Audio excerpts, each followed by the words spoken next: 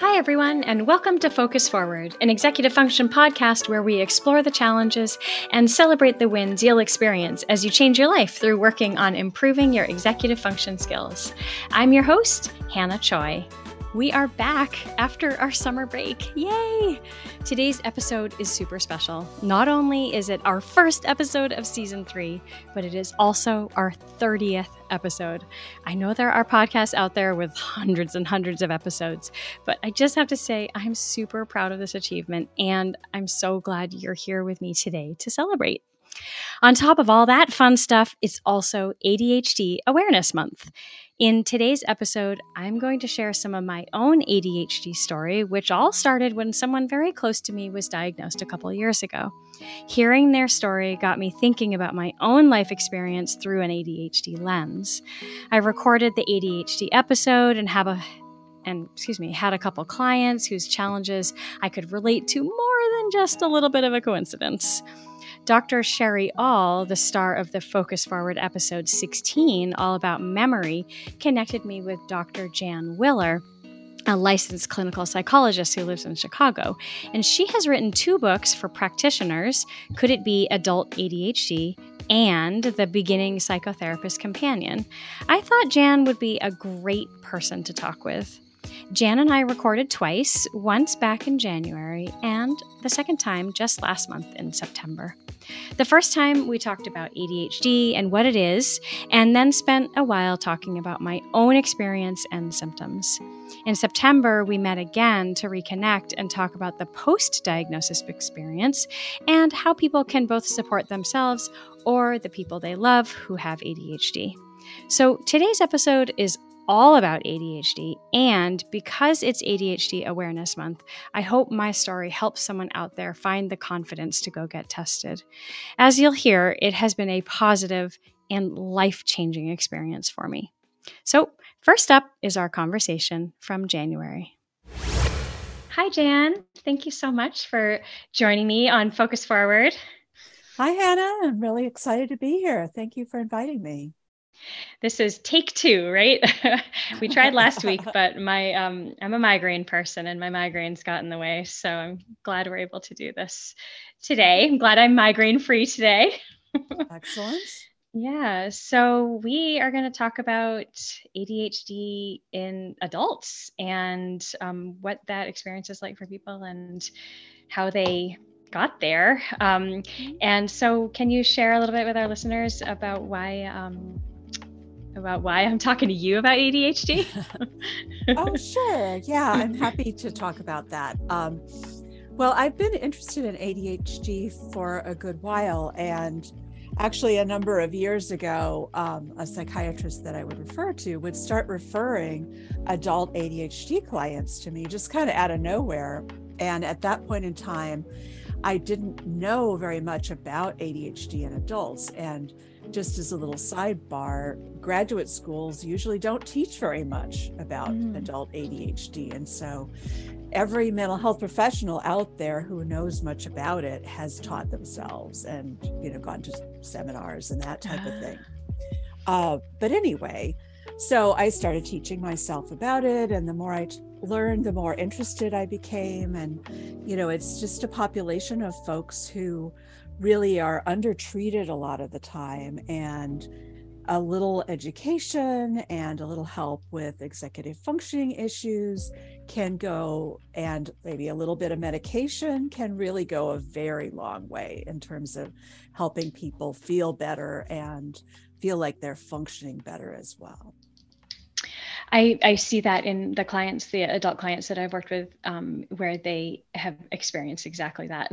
A little bit of medication, a little bit of executive function coaching, and just like a lot of knowledge. It's really made some big differences. What are the questions that people have when they come to say, like, I think I might have ADHD? Well, a lot of the time people will come to me and they've already been wondering about whether they have ADHD for a long time. And many people who've had ADHD their entire lives were not diagnosed as children. And it used, back in the old days, it used to be thought that if it wasn't really obvious as a child and the child wasn't pretty impaired from the ADHD, then a person who is an adult couldn't possibly have ADHD. Now, we know now that that's not true, because there's a lot of folks who don't get diagnosed for various reasons. Maybe because they just had inattentive type ADHD and they were well-behaved kids. And they were, pretty smart, and they just kind of flew under the radar, and their grades weren't amazing, but they weren't disrupting the class, and they were just kind of daydreaming. And, nobody really noticed that they were having some learning issues. So a lot of the time, those are the folks that kind of end up coming to us. But also sometimes people may have had some hyperactivity as a kid, but their parents and their schools really recognize that they need a lot of exercise. And so they would get put into sports and all kinds of camps that gave them plenty of exercise. And then so they coped okay, and they didn't have behavior issues. So in the past, most of the folks with ADHD who are identified as children were people who had behavior issues, and usually white boys as well. But now we realize that anybody could have ADHD. And I think that information has gotten out into the popular consciousness. And so people are soaking that up and going, oh, wow, maybe I have that. That sounds kind of like me. I just thought it was a flaw I had, but maybe I have ADHD. So something that I've noticed just in my observations of people talking about if they have ADHD or if they wonder if they do, I have noticed, and I think that there is a stigma around it, around being diagnosed with it, and around having those challenges.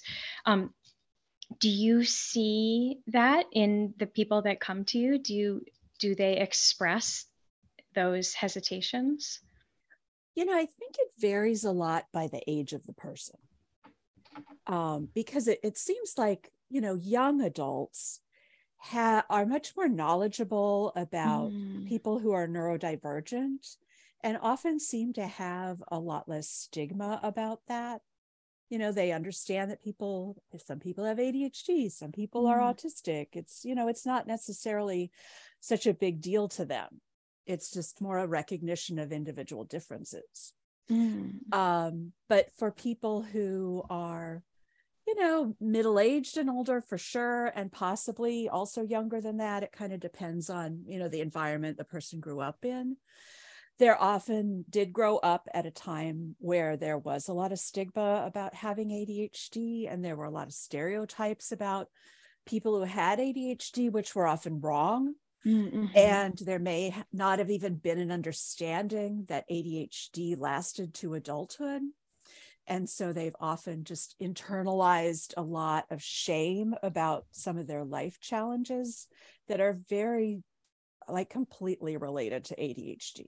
Can you just talk a little bit about what ADHD is for any listeners who might just kind of have like a surface knowledge of it? And maybe we can help any listeners who might be questioning whether they might, and then maybe some maybe you could share like some symptoms or some characteristics that aren't necessarily fully known. I mean, the name of it, ADHD, like, is attention deficit hyperactive disorder, but like you said before, many people can have ADHD but be the inattentive type. So maybe just share a little bit about what it is. Sure, absolutely. Yeah, I mean, the first type of symptom of ADHD that was really recognized was the hyperactivity. And, if you've ever seen a hyperactive kid, that's pretty obvious. I mean, that's a kid that's just bouncing off the walls, full of energy, maybe really talkative. And then over time, it became clear that a lot of those kids also had some challenges with paying attention, despite, in addition to their high energy level and tendency to bounce off the walls. And then it became clear that there were kids who had the inattentiveness alone. They didn't have the hyperactivity, but they still had a hard time paying attention consistently. especially in school. And that was kind of where it was the most obvious. But, sometimes at home too, their parents would say, do this or that, and they just kind of lose track of it, didn't really absorb that information. Or procrastinated, which can be a symptom of ADHD too. And then, as things went along, people started to recognize that for most people, they do not grow out of ADHD. Most ADHD does last to adulthood. Not every single one, but most for sure. And as they recognized that ADHD lasted to adulthood, they would see that adults with ADHD had a lot of executive functioning problems. And I'm sure that your listeners have a good understanding by now of what executive functioning problems are. I hope so. So I'm not going to go into detail about that because I'm sure you've covered that in a lot of different podcasts. And many experts actually consider the executive functioning problems to be more disabling for people who have ADHD as adults than either inattention or hyperactivity. Yeah, right. And I would see that too. Sure. And when you look back at people who have ADHD as adults, it turns out that the executive functioning problems are a lifelong problem. They're just less obvious in kids because with kids, the adults in their lives, be it their teachers, their parents, other adults, will structure their lives for them. And so they don't have to do as much executive functioning as an adult does. Right. And often when people who have ADHD go off to college or leave home for the first time, they often do have a lot of struggles initially because they're not used to doing their own structuring for themselves. Yeah, absolutely. I see, and most of my clients are college kids, and that's exactly what I see pretty much in every client. Like, wow, a lot of things were structured for me in high school, and I thought that I could, just keep up doing the same thing once I got to college, and then wait a second, it's not exactly working out as I thought it would. Yeah, and things can really fall apart pretty fast because nobody's telling them to get up. And people who have ADHD have a tendency to be night owls. And so, and sometimes it's so extreme that they could even get a diagnosis of delayed sleep phase disorder, which is a sleep disorder. And so that difficulty getting up to go to things, stay up till 3 a.m, hanging out with friends, playing video games, whatever, and then they don't want to get up until 11 and class was at 9:30. Yeah. So there can be a lot of different pieces to the difficulties that college students can have. I know a big part of ADHD for kids and adults, but maybe we can talk about adults here, is the self-regulation and emotional regulation. How does that show up? What do you see in your practice? Yeah, I mean, that is indeed a common problem. And about half of people who have ADHD as adults do have this emotional dysregulation problem. And what it consists of is when people have something stressful occur, they tend to be especially reactive to that. And it could be just kind of ordinary stuff like somebody cutting you off in traffic, or it could be something bigger like, some family crisis or something, or, just a minor change like, they were looking for peppers in the refrigerator and they didn't have any, and that was going to be a key part of what they were going to make for dinner. And so these stressors, whether they're big or even little, can lead to some pretty intense emotional reactions for the person. And the person can feel irritated and frustrated and aggravated. And, depending on the individual, some people have kind of learned to hold all that in because they've realized that other people don't react well when they're next to somebody who's really, having an outburst about a minor stressor. But other people don't have the, ability, at least in that moment, to hold that in, and may have, a verbal outburst or a temper outburst or something in response. And that can be really challenging for the person because, they look around at everybody else and they're like, wait a minute, these other people are having stressors too, but I'm reacting somewhat differently from them. And again, this is sometimes where the shame or embarrassment can come in, because the person then feels bad about themselves for having a strong emotional reaction when other people might not. Yeah. But unfortunately, it can be a part of their ADHD struggle. That's so interesting. I didn't ever know that how closely connected that was to ADHD. Yeah, it really should be a symptom that is in the official diagnostic manual, but it's not. What are some other symptoms that people might not know about? That's a really good question. One symptom that I actually see all the time is that often people who have ADHD have a really hard time getting to sleep. And they lie down in bed and they're ready to go to sleep, and their brain just starts going and going and going, and it's very active. Folks who don't have ADHD, when they lie down to go to sleep, their brain is kind of like slowing down and not very full of stuff. As long as they're not stressed or anxious about something. Yeah, right. But a person who has ADHD, their brain just tends to be very active all the time. And that's not true for everybody, but it's true for a very large proportion of people who have ADHD, and their brain's activity will keep them awake, and they may stay awake for an hour when they're trying to go to sleep with their brain just churning over all kinds of different stuff. The default mode network is a network so the brain has many different networks of connectivity.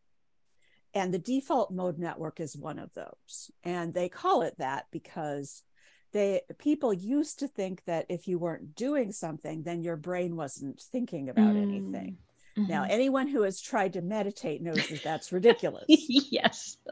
Because if you're not doing anything, which is what meditation is to some extent about, your brain is full of ideas and thoughts. Yeah.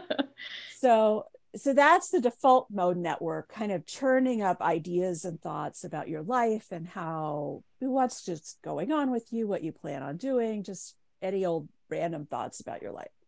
And that area does tend to be extra active in people who have ADHD, which is, like you're pointing out, the connection to the sleep onset problem. Yeah, right.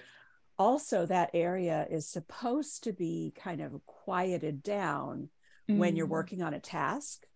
But since that area tends to be extra active in people who have ADHD, often one piece of their challenges with distractibility is that they are distracted by their own thoughts when they're trying to work on things.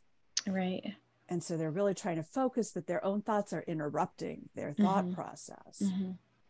And a final thing that is probably related to the default mode network and ADHD is that people who there's a little bit of research, unfortunately, really isn't enough research on the positive aspects of ADHD, but there is a little bit of research indicating that people who have ADHD tend to be more creative than the average person and tend to be really great at brainstorming and thinking up lots of ideas. Yeah, I was reading about that, and the article was saying that it may be because they're able to, I'm not going to remember the whole brain part of it, but they're able to make connections that might not necessarily be able to be made by someone as easily if they don't have ADHD. Yeah, absolutely. Some sort of that does seem to be a part of the creativity of the ADHD brain, for sure. Yeah. Huh. It's interesting that's one thing that you said was like, not everybody experiences that not being able to fall asleep bit. So what do you think when like not everyone with ADHD has all the same symptoms, and like, why, do you know why that is? I know it's just probably because we're just all different, but it's so interesting that some people can quiet their default mode network and then others can't. Yeah, it is kind of fascinating, isn't it? Yeah. I mean, I think that part of that has to do with the fact that ADHD, there's no one gene that ADHD Yeah, is carried on. right. There's a lot of research about genetics and ADHD, and a lot of it honestly is way too technical for me, but Yeah. I can read enough of it to understand that there are, dozens of genes at least that affect whether a person has ADHD. Okay. And if so, to what degree? Yeah. Because some people have a lot of ADHD and some people have Right. a little bit and some people have none. So, Right. and that, plus everybody has a different life that they've been through, was raised a different way. And so, sometimes I see people with, pretty significant ADHD symptoms, but they have no problem keeping track of their calendar because they've had folks working with them their whole life about how important that is. And they've really got the skills down. Right.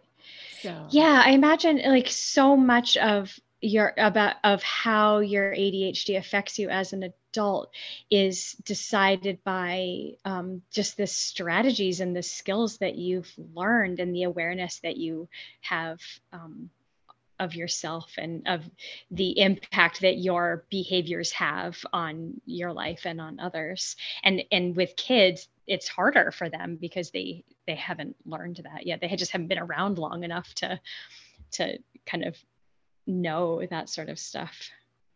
yeah, exactly. And, with my adult clients, I don't work with kids. I tell them that one advantage that they're bringing to working with their ADHD is maturity. Yeah, right. Because having that insight into how some of these challenges of ADHD have affected their life negatively, provides a lot of motivation to work on. I interviewed Nancy Armstrong, who was the executive producer on a documentary called The Disruptors, and that her documentary really highlights it definitely explores the challenges, and it also highlights the positive side of ADHD. And that's so and cool. Their work, it's a great watch. They're working really hard to dispel a lot of the myths around ADHD and help people find the positives. So in your opinion, what are some of the positives? Well, we've already mentioned a lot of them, right? The artistic creativity can be one of them, the out of the box thinking, being more of a divergent thinker who's able to connect a lot of different things. I think that because of people having that out of the box thinking, they're often really valuable team members. And, I personally, of course, I have no proof of this, but my personal belief is that the reason that the genes for ADHD survive in the population is because it's so helpful in any group of people to have somebody who is really creative and full of all kinds of ideas and thinks about things in a really different way. And, to some extent, that might be true of autism as well. So it's really interesting talking with you, and I know with our conversation that we had the other day before we came on, and all the research that I've been doing and all the clients that I've worked with, I'm realizing the more and more I read and the more I talk with people that I really think that I probably have or had as a child and still have the inattentive type. So much of what I've read and just things that people have said, I'm like, oh my God, I feel validated when I hear that. And so it makes me wonder, maybe that was something that I could have gotten help with as a child and can still now, like as an adult, find things that help me. I mean, I'm sure that you've heard a lot of people come into your practice and say something similar. Absolutely. Okay, so in the interest of time and potentially embarrassing myself more than I'm comfortable with, I'm going to stop the recording of our conversation here. Right after this, I asked Jan if she'd be open to talking with me about my own challenges. We talked for a while about my life and what I struggle with and why I think I might have ADHD. It was pretty eye-opening and extremely validating. She encouraged me to get a formal diagnosis from someone in my state. After chatting with Jan, I set up an appointment with my primary care physician, who is an internal medicine doctor. I was really optimistic on the appointment day, but things didn't go as planned. I was reminded of something that Dr. Teresa Cerulli said about how internists will not usually entertain a conversation about ADHD and will generally refer you to a psychiatrist, which is exactly what mine did. Feeling deflated because I knew a psychiatrist's fee would be greater than what I could afford, I remembered my own advice to clients. What would this look like if it were easy? So I reached out to Jan again for more guidance. Do I need to see a psychiatrist? Is a full neuropsych exam necessary? And who else can I consult besides my doctor? Jan assured me that a full neuropsych exam wasn't required. She explained that due to the shortage of psychiatrists available for ADHD support, other providers can diagnose it without a full neuropsych exam. And this boosted my confidence to search further, and then I found a local psychiatric nurse practitioner online through psychologytoday.com, which is a great resource for that kind of stuff. We met for over an hour. She asked me all about my health history and my childhood, my college years, and my current challenges. And we went through the adult ADHD self-report scale together, which was hilarious. I kept bursting out laughing at many of the questions because it was me, but on paper. And I kept wondering, was the person who created the scale living in my brain? Initially, I wasn't sure I wanted to use medication, but after learning about the ADHD brain and how it works, I was more open to it. I remembered something else that Dr. Cerulli said. At least have the conversation about medication options. Whether you use them or not is up to you, but have that conversation. I also felt confident trying medication because I already did all the things you're supposed to do, right? I eat well, I get a lot of exercise, my sleep habits are good. I had created systems that work really well to support myself in the EF areas that I struggle with. But honestly, I was exhausted, forcing myself to use them all the time and not being as successful as I probably should have. And honestly, I was being pretty mean to myself inside when I struggled. So something had to change. So I decided to try using ADHD medication. I knew I wasn't interested in stimulants because I wasn't sure how they'd work with the anxiety that I already dealt with. And considering my history, Sophia prescribed the non-stimulant Wellbutrin initially. It actually worked really well, but unfortunately, it increased the number of migraines I was having. And interestingly, there is a connection between migraines and people with ADHD.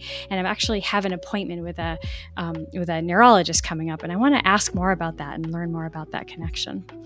So anyway, I switched to another non-stimulant called Strattera, and that's actually been working great. It's made a huge difference in reducing the constant chatter in my head. Until it quieted down in there, I seriously had no idea how much noise I had in my brain all the time.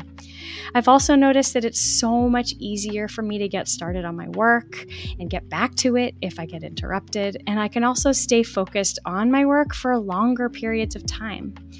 And following through on stuff that I don't want to do is not so painfully difficult anymore. And I remember Bob Shea telling me that his meds make it easier to use all the tools he had already implemented. I agree, Bob. I completely agree. I've spent a lot of time reflecting. You know me, I love that self-reflection, and thinking back to choices that I made and things that I did that were likely because of ADHD. I've been reading and listening to podcasts and talking with people about their ADHD, and I am learning so much. I decided to reach out to Jan again to talk with her about what comes up for people once they've been diagnosed and what supports will help. We met just recently to record and realized it had been almost 9 months since we first talked. Let's check in to hear what we talked about. So when we last talked, I asked you about my own experience with ADHD, and I really am grateful to you for taking that time with me to walk me through that a little bit uncomfortable and a little scary conversation. And it's just such a great example of this idea that when we step outside of our comfort zone, we end up finding magic and discovering things that we never knew, or we knew about ourselves, but we didn't like have words for it. Right, And right. it's just been, ooh, I got chills. It's really actually been life-changing, and I'm so grateful for it. So thank you. Oh, you're welcome. Absolutely.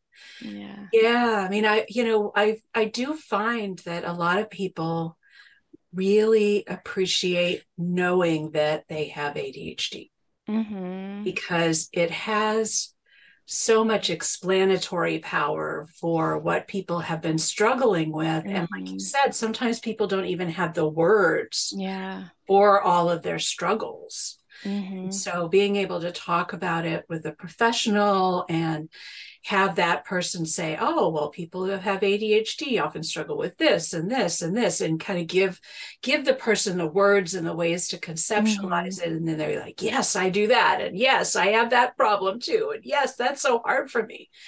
Um, really can kind of make a difference in terms of the person understanding themselves and being able to communicate with their loved ones and people they work with, even whether they Mm-hmm. come out about having ADHD or not, they can still say things like, it really doesn't work very well for me to have a lot of Yes. interruptions when I'm trying to work on a project. Yes. Yeah.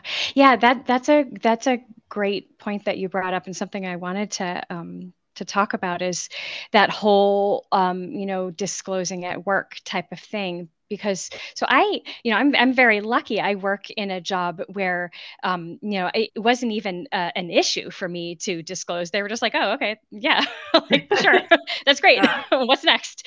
And then and in fact, it probably really helps me as a coach to know and to relate with my clients even more. And so I'm very lucky that I work in an environment that is not only extremely accepting of neurodivergence, but also we are in like the literal business of supporting people who are neurodivergent. And then there's other people who may not feel safe disclosing that at work. And so I really love that suggestion that you gave just then of how you can disclose your needs without necessarily disclosing your diagnosis. How do you support your clients who come to you with that struggle? Yeah, well, everybody who has ADHD is a little bit different. And so, it depends on some people work better at home, some people work better in the office. It kind of, each person has different situations where they concentrate better. Um, Sometimes if people do better in the office, that also certain areas of the office are too noisy or distracting. And so they need some help with that. On occasion, I have written accommodation letters for people. Mm-hmm. And it doesn't always work 100%, but usually they are able to do something that's helpful to the person. Mm-hmm. Um, like I had someone I was talking to once whose cube was right by the copy machine. And you can Oh, imagine how distracting that would be for yeah. anybody, much less a person who has ADHD. And they were able to get moved to an area Mm. that was a lot quieter. And that made all the difference in terms of being able to be efficient at work. Yeah, and I imagine a big part of it is self-advocacy and being brave enough to speak up about it. So having someone like you to maybe work through a script or just kind of talk out what an accommodation might be helpful. I'm sure that is a big part of people's experience. Right. And, people can kind of take two different approaches to that. I mean, one is kind of the official HR approach. I'm Mm. going in, I want reasonable accommodations for my ADHD, which legally is considered Yep. a disability, even though, people can discuss whether they could consider it that way or not. Right. Um, and so that's one approach. And the other approach is to say, okay, to think about, well, how is my ADHD interacting negatively with the work Mm. environment? And how can I verbalize what my needs are if I don't feel comfortable or the HR situation isn't optimal in a way that people can hear it and might be willing to work with me on it? Hmm. A Yeah. more kind of informal approach. Hmm. And I bet when you have like, I imagine maybe like before someone gets a diagnosis, they still are aware of what their challenges are. Maybe after they get the formal diagnosis, they're like, oh, okay. It might give them some confidence to ask for what they need. There's an actual reason why they need that. It's not just that they're like bad at it. There's a Right. real reason. Yeah. Right. And I think you're bringing up a really important point, is that a lot of people, like yourself, managed to kind of fly under the radar their whole life. And they knew something was going on. They knew they were somewhat different from everybody else, but it often tends to be very internalized. Mm-hmm. And the person tends to feel like, well, I'm struggling and all these other people aren't struggling. Therefore, there is something wrong with me. And so that, that then they just kind of end up doing what many people call masking, which is trying to pretend that there isn't an issue, even if they are struggling. And a lot of people can be very successful at pretending. Yeah. But even though inside they're really feeling kind of miserable about things. Yeah, there's an internal cost that it's maybe not visible, but they are feeling it. Exactly. Yeah, yeah. That reminds me of we recently did a webinar about ADHD and about for people who were newly diagnosed and or curious. And a parent asked about their child who was, I can't remember, I think he was like older teen, young adult, kind of college age. So the parent said he had just been diagnosed and was feeling like it was a negative thing, and she was wondering how we could or how she could support him to learn about it and maybe see it in a more positive light. And it just made me think like he's probably spent a lot of his life internalizing all of those things. Then you find out, oh, there's a reason for it. Oh, then this must be a bad thing. So how do you support people who, or how can we, even our listeners, if we have people, loved ones in our lives who have been diagnosed, how can we support them in seeing that it's not all bad? Yeah, I mean, I think there's a couple ways to look at this. I mean, one way to look at it is to say, well, if you think about it from a disability perspective, which is, one angle to look at things, is to say, okay, well, it's a disability that makes it difficult for this person to learn in certain situations, difficult for the person to work in certain situations, take information in at times, all kinds of other challenges that can come up with that. But does that have to be viewed in a negative and judgmental way? Right? The brain is an organ too. The brain, can have issues just like any other organ can have issues. And so in a way, that's one way of conceptualizing ADHD. And thinking about it in terms of not having stigma towards a person who has an illness or a disability or something like that, because nobody deserves that. That's, that's ableism, and that's just wrong. So another way of thinking about it, which I think is equally valid, is thinking about it in terms of being neurotypical versus neurodivergent. And so, when we think of people who are neurotypical, we're typically talking about a person who doesn't have ADHD and a person who doesn't have autism. And so those folks, the world is built around people who are neurotypical. It is not built to accommodate people who are neurodivergent. Right. And so that's part of the difficulty that people who are neurodivergent have, is that it's not built for how their brain operates. Nothing is built for how their brain operates. And the things that are valued don't tend to be the things that the people who are neurodivergent have to offer. Right. So, for example, some of the things that a person who's neurodivergent have to offer are their incredible ability to be really interested and passionate about things. and just really dig in and get into something and understand all the incredible connections between that topic that they're into and everything around it. They're great at understanding things in a network kind of interconnected way. Whereas kind of, and this is obviously a little oversimplified, but a person who's neurotypical tends to be more of a linear thinker, whereas a person who has ADHD tends to be more of a, kind of a divergent, tangential type thinker. And also people who have ADHD are often very creative in some way or another.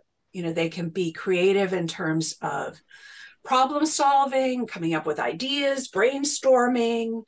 They also can be very creative in terms of the arts. And they're just great at coming up with ideas that no one else ever thought of. And those are not things that the school system is really searching for. So helping somebody with ADHD who maybe has recently been diagnosed recognize that ability that they have and recognize how they can use that in a work situation or school situation. Yeah. While simultaneously advocating for themselves to somehow fit successfully into that neurotypical system. Right. The neurotypical world, basically. World. Yeah. Yeah. Yeah. Yeah, that broke my heart that that boy felt that way. Because, and maybe it's just age, right? So I found out that I was, I got the answer to all of my questions when I was 46. And so I just have more life experience and I'm more mature, I guess. Right. So I was able to kind of go back and hug the 20-year-old version of me that didn't understand, and he is that 20-year-old version of himself, and so he just has what other people are telling him. So I guess that's, not really sure where I'm going with this, but it just makes me think of when you've been diagnosed, finding people who really support you and recognizing your strengths, and and following your strengths, following your talents, finding a work environment or a school environment that is willing and open to supporting you as a neurodivergent thinker with an ADHD brain or an ASD brain. Then that would, I imagine, just lead to a better experience like I'm having. The fact absolutely. that the work that I do is very well suited for me. Yeah. And I think people who have ADHD are especially well suited to professions where there's always something new to learn. There's always some new problem to solve. There's always a new person to talk to, and they're really great at engaging in all of those new things that are coming at them, and usually love learning new things. Yeah. Which I think is really cool. It is. Yeah. Yep. Yeah. And so I was just listening to Ned Hallowell. He was on a podcast that I really enjoyed listening to with a woman called Kate. I can't remember her last name, but she's a British woman who has a podcast called the ADHD Women's Wellbeing Podcast. And she interviewed him on there. And he was talking about, and I'm sure he's talked about this and other things, I just happened to hear it on there, but he was talking about how important it is for people with ADHD to do things that they're really interested in, and find a job that they are good at because it's something that they're good at or because it's something that they're interested in, and to break free from these preconceived notions that society has, like, oh, you need to become this or that, or maybe your parents' expectation or your social circle or whatever. And it's just another situation where a person has to say, like, hey, I might not do things the same as everybody else. Absolutely. Right. And doing things in a different way doesn't mean you're doing things in a worse way. I like that. Right? Different isn't worse. It's just different. It's just different. Yeah. Yeah, I like that. Yeah. And, often I'll tell my clients who have ADHD that it's important to work with it rather than against it. Mm-hmm. right? Yeah. Don't fight it and feel like I have to do everything exactly the way that a neurotypical person does it, or I'm not successful. Yeah. Do it in a Yeah. way that works for you and your own particular brain, and that's great. Mm-hmm. Yeah, I have a friend who has ADHD, and so we've just been talking a lot lately, and we were talking about how it's so fun talking with another person who has ADHD, because you can get really tangential and come right back, and the other person can just follow right along. I had a client this morning. She's like, "Sorry, I'm all over the place." I'm like, "Don't worry, I gotcha." Got to take a lot of notes as you're going, because otherwise I'll forget what you say, but I'm Mhm. following you. Yeah. Yeah. And I guess that do, do your do you see in your clients a desire to connect with other people who have ADHD, or to find a social support that way? I think it's interesting that you're bringing that up, because I certainly have noticed that a lot of my clients who have ADHD do tend to have friends who have ADHD, and sometimes even spouses, but the spouses can go either way. Sometimes they have ADHD and sometimes they want to be with somebody who's very organized. Right. Yeah. Like they want to be with a really neurotypical person. Yeah. So it kind of Balance them out. depends. Yeah. Yeah, exactly. But they do tend to really, kind of enjoy that bouncing around Yeah. conversationally that Yeah. happens when two people have ADHD. It's an interesting phenomenon. It's fun. We're fun people. Well, yeah, I mean, people who have ADHD tend to be full of life, and it's really and spontaneous and have lots of interesting things to say, and that's cool. That's a good friend. Something that I've been thinking about lately is the anxiety that comes along with ADHD, and how, for me, realizing how connected they were was so freeing. And it's truly incredible how much less anxiety I am experiencing now. And I remember you said that. You often encourage people to explore the ADHD diagnosis when they have anxiety, and I really can speak to that. It made a really big difference for me, and then I think back to my childhood, and I remember I went to this summer camp and they gave away awards at the end of the summer, and the award that I got, which I was 12, and now looking back on it, oh God, my poor 12-year-old self. The award they gave me was the What If Award. And because I always used to say, well, what if this happens? What if that happens? I was really anxious. Aww. And nobody said, like, wait a second, why is she wondering all the time, what if? And now I Yeah. realize it's because my brain was thinking of all the things, all the things. Mm-hmm. Mm-hmm. And so when I realized that, I was in the car today while I was driving, and I was like, oh, so I went back to my 12-year-old self, and it's okay. We get it now.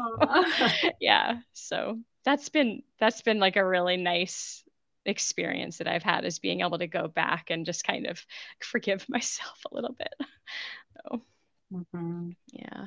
Yeah, it does take a while to kind of turn over all the things that happened that were Yeah. related to the ADHD and put Hmm. it all in context, doesn't it? Yeah. And and so it's been like 9 months since we talked. So 9 months of me like really exploring that. And it's, I think, out of the whole experience, I think that is probably the most impactful, is being able to explain a lot of things and really forgive myself, because I held on for so long that I was just bad at Yeah. all those things, and internalized so much of it. And I but I was really good at masking it, even to myself. And Mhm. so it's just been like incredible, but for sure need a therapist.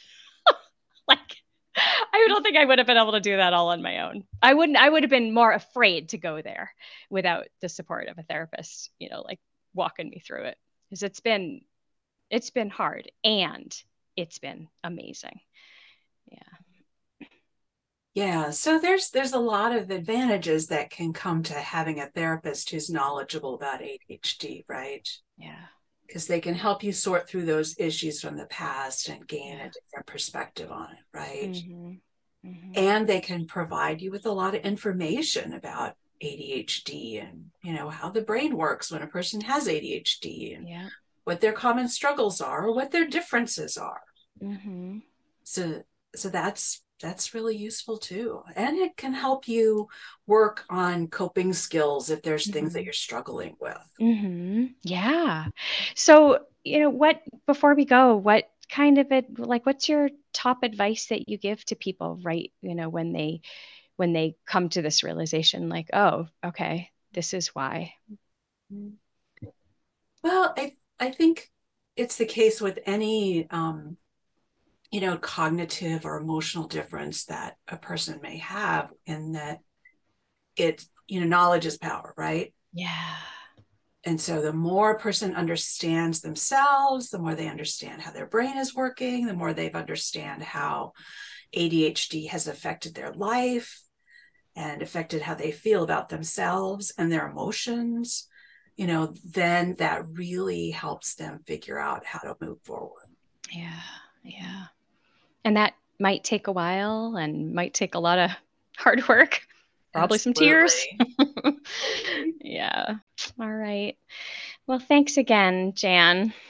I will be forever eternally grateful to you for taking the time and for being so supportive. And I really hope that anyone listening can find a Jan Willer in their lives to kind of walk them through this whole exploration of a possible ADHD diagnosis. I just like you heard me just say, I am just so grateful for this diagnosis now at age 46. And I'm sad that there was not as much education and understanding about ADHD back when I was a kid, so that me and other people like me could have gotten help earlier.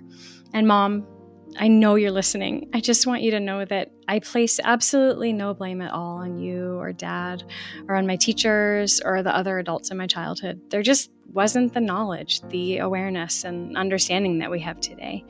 And I know there are people out there, many of them women like me, who were masking their symptoms with coping skills that were not so outwardly noticeable to others and didn't have any catastrophic consequences.